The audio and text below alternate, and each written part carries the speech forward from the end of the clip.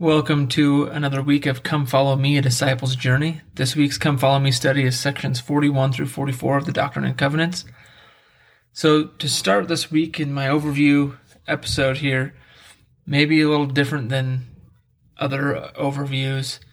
It's kind of a culmination of thoughts, I think, that I've been having from the last couple weeks of study, this week's study, also with conference, and just a few things that I wanted to share my thoughts on. Actually, as a matter of fact, to be honest, some questions that some family members had asked, and some others who had wanted to know my thoughts on a few things, kind of have put me on this trail of thinking about I don't know. Anyway, just it's going to be a little different, I think, than the past, because normally my overview focuses on how did we get here, and what is this week's study about. There's going to be a little of that, so let's jump into that first, and then I'll maybe take a little bit of a left turn, and maybe it's not even that much different. I don't know, but we'll see how it goes.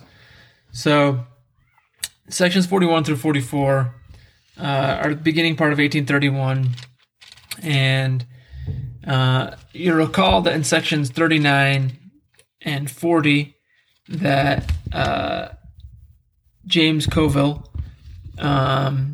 was called to join the saints, and then we find out that he did not heed that call. One thing I failed to mention last week is that these revelations, sections 39 and 40, were given, according to the headings, in the same month, but from some other records of the church, there's some hinting that those two revelations, section 39 and 40, were given like a day apart. So we have the story of James Coville kind of leading us into section 41, where the Lord is preparing them for what's ahead. One of the things that's going to happen in section 41 is that Edward Partridge is named as the first bishop to the church. Section 42 is a fairly long section, and it's pretty heavy in both doctrine and administrative principles for the church. Section 43 is similar in that it is to section 42, in that there's some administration of the church, and how the elders should act, and how they should declare repentance and things. And then section 44 is one of these short little chapters where the prophet is sharing a revelation to have another conference, call another conference. And we can learn about conferences, actually. So we'll talk about that later. But so that's kind of the overview. That's what we're going to talk about this week. But it really is a continuation of what we've been talking about this year. We have a young church, a church that's been just reorganized. And when I say church in this sense, I mean the members of the church, the body of the church. Obviously, the Church of Christ is not a new thing. But the people, that's what makes up the church on the earth at any given time, were all young, right? They're all young in the gospel, and so they're all learning together. Joseph is regularly having to go to the Lord for guidance, and asking questions. Come Follow Me says, "If thou shalt ask, the Lord promised, thou shalt receive revelation upon revelation, knowledge upon knowledge." And that comes from section 42. And then Come Follow Me continues and says, "What questions can you ask in order to receive the revelation you need?" From this week's chapters and sections, you'll see two things that I want to point out now, and I'll talk about later. Number one, the Lord says, "Ask and you shall receive," and you'll be given this information. Number two, we learn that it's important for us to also keep the commandments of God, to be obedient for us to receive the revelation that we need. And In this week's study, we'll talk about some verses where the Lord commands the church to take care of Joseph Smith and his family and their needs so that he can focus entirely on the ministry, so he can focus specifically on the translation of the Bible. The members of the church, and it's pretty well documented, didn't take care of Joseph Smith like they should have, and his family and his needs. And so there were many times where his translation of the Bible was interrupted. Outside people might think, oh, this guy was just trying to make himself rich. That's not it at all. He was trying to devote himself entirely to the ministry, but you still have to have your basic needs met. And if you have to stop the work to go and work, to employment, right, to get money to buy food, then you're not working on the translation of the Bible. And guess what happened? He didn't finish the translation of the Bible. Now, we'll talk more about this later. That's enough in terms of this overview chapter, but just for now, it's enough to know that the saints didn't do that very well. And so the Lord promised them that if they would ask, they would receive revelation upon revelation. But then he also gave them a promise that if they took care of Joseph Smith, they would receive more knowledge. And because they didn't, they missed out on that. In our life, it's the same thing. If we ask, he will give it to us. But part of the asking is also being obedient to the commandments of God. And in being obedient, we receive revelation. As I kind of changed gears a little bit, but mentioned a few minutes ago, this week's reading is really a continuation of what we've been studying all year, and that is Joseph Smith needing to know how to guide the church. These young, new members, right?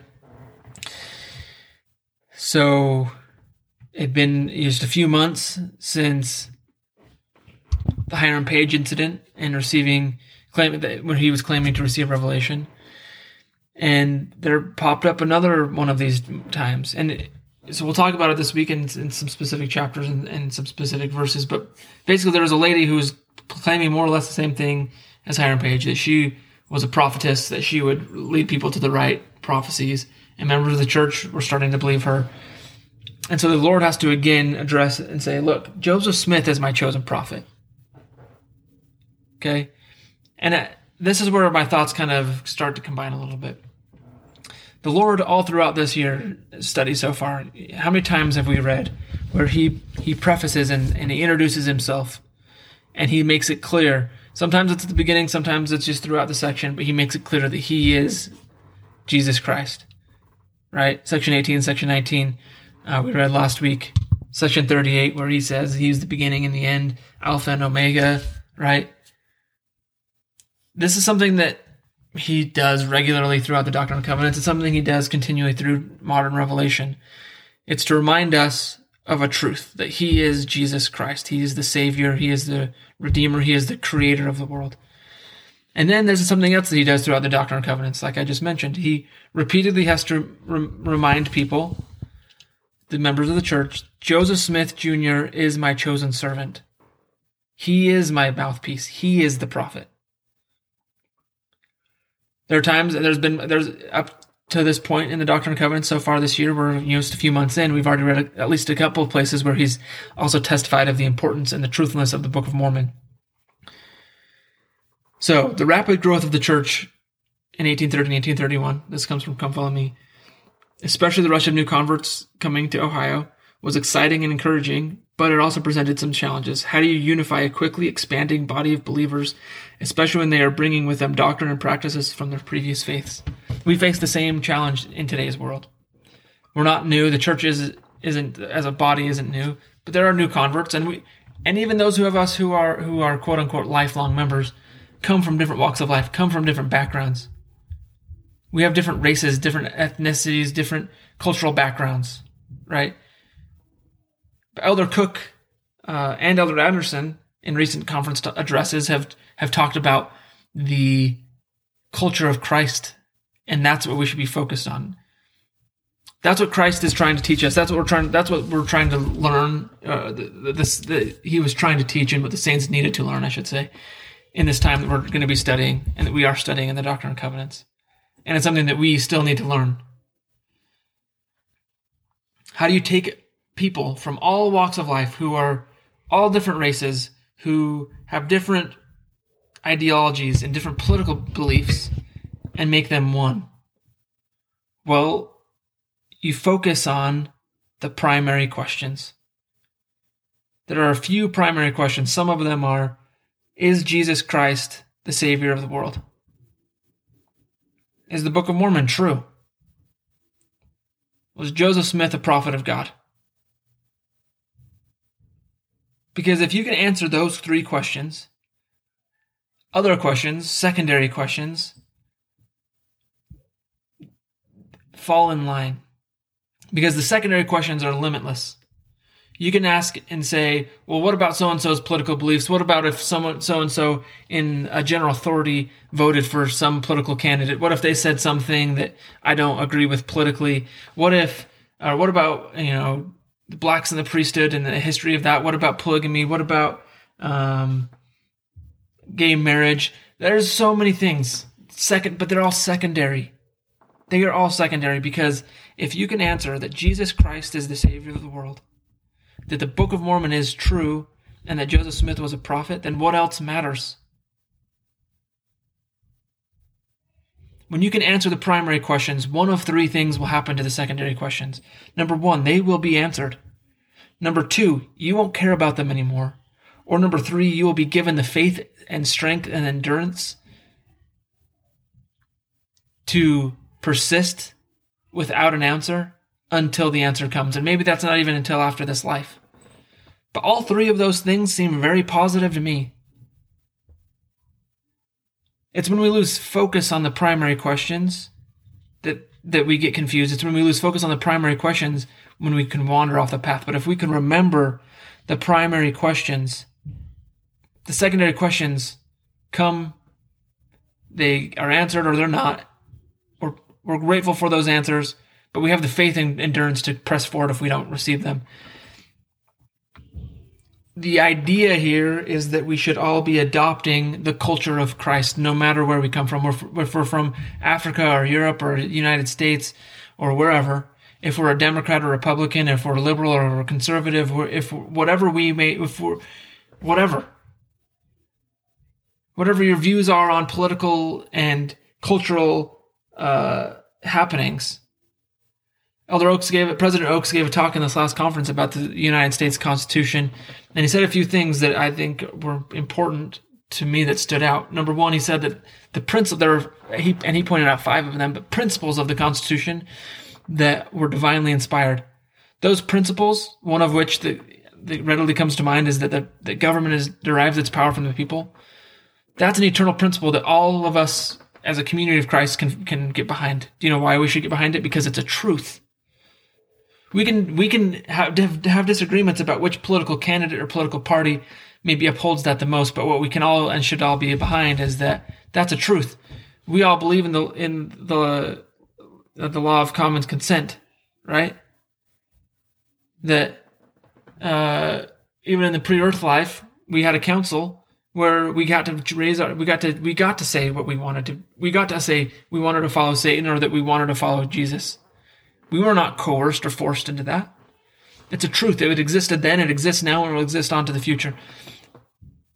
President Oaks then talked about some things that, about not judging people for the way that they vote and who they vote for in a political situation. Why is that important?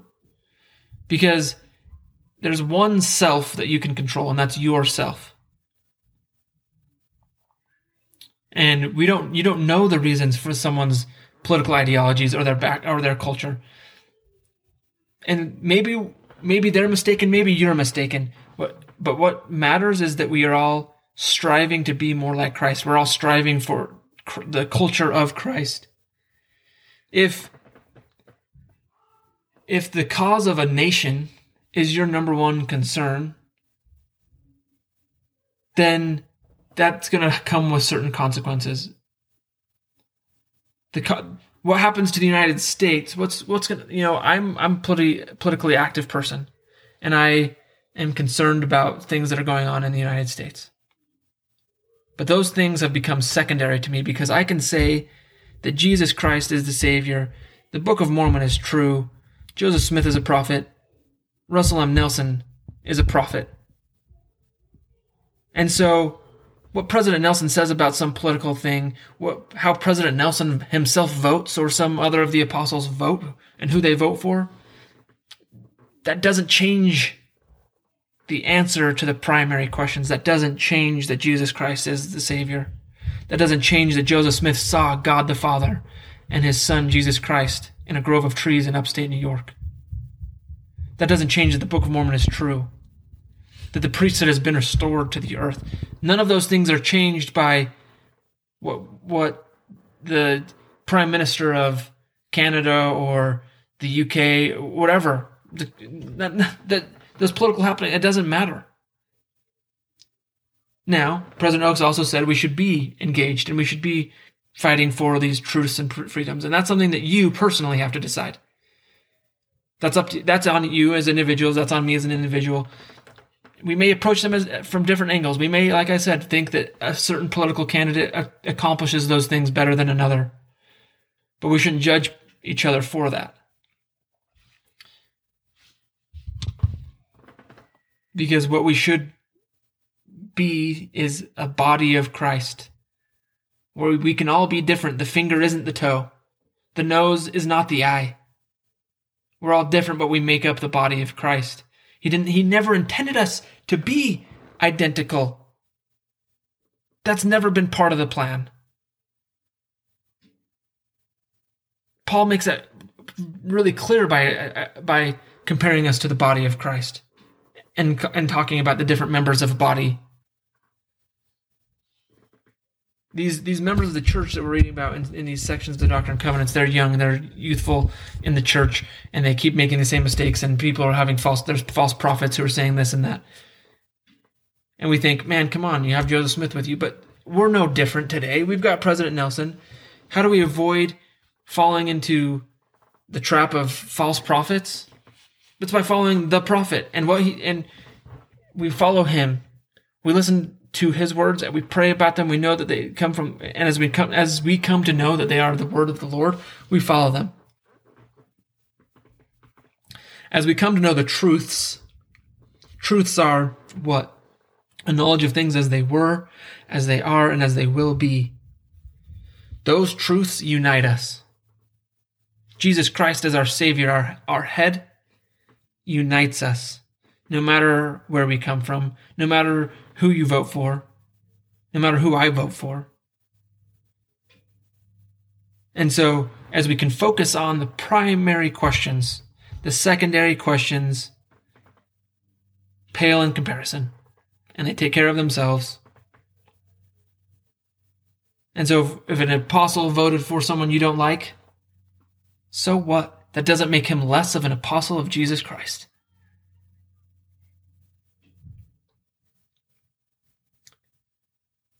It's up to you. You can control you, I can control me, and what we all need to do individually is let go of the pride that holds us back. Why didn't Brother Koval follow? Well, we don't know for sure, but man, it probably had something to do with the fact that he would have to go and tell his wife that he was leaving the ministry and they had to move to Ohio. He'd have to tell all of his congregants that he had been preaching to for 40 some odd years, that he'd been wrong, and that there was the true church of Christ was here, and that he was leaving. He would have to give up his power and his money and his comfort. But that we're all in that same position. We all have to do those. They're all things that we have to let go of.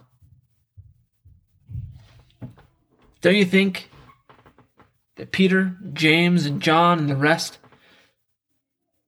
probably had a problem for a little while following Jesus around with Matthew, a tax collector, a man who had betrayed his people, a traitor to the Jewish culture and to their heritage, to join the Romans and to collect taxes for the Romans, their captors, their masters. Don't you think that they probably had a little bit of different political opinions and views than Matthew did? And yet, Matthew was no less an apostle of Jesus Christ than was Simon, or James, or John, or Bartholomew, or Paul later. or Dieter F. Uchtdorf or Thomas S. Monson or Gordon B. Hinckley, all of them, regardless of their political affiliations and thoughts on cultural matters and national type of world event type things, all of them, apostles of Jesus Christ, given authority to speak in his name on doctrinal matters. And so if we can answer that question, if we can answer the question, is the church true? Are these men called of God? It doesn't matter who they vote for. It doesn't matter who your neighbor votes for. What matters is that you are striving to adopt the culture of Christ. And if you can honestly say that, then you'll be happy and find peace. You'll be guided by the Spirit to find additional truths. You'll be guided by the Spirit to know what truths to fight for in your nation and your community. And I can guarantee you that if your neighbor is also doing that, even if they come at it from a different angle, that before you know it, and maybe without you even knowing, you'll be united with them. As we study this week, look for those types of things. Look for what the Lord is trying to teach us in today's world, and how we can better sustain our prophets, how we can receive answers to our questions, how we can become one, united despite our differences. Thanks for listening to this a little longer introduction than normal. I hope you'll join me this week as we discuss sections 41 through 44. There'll be a couple of different episodes going forward. Best of luck in your study, and hope to talk to you soon.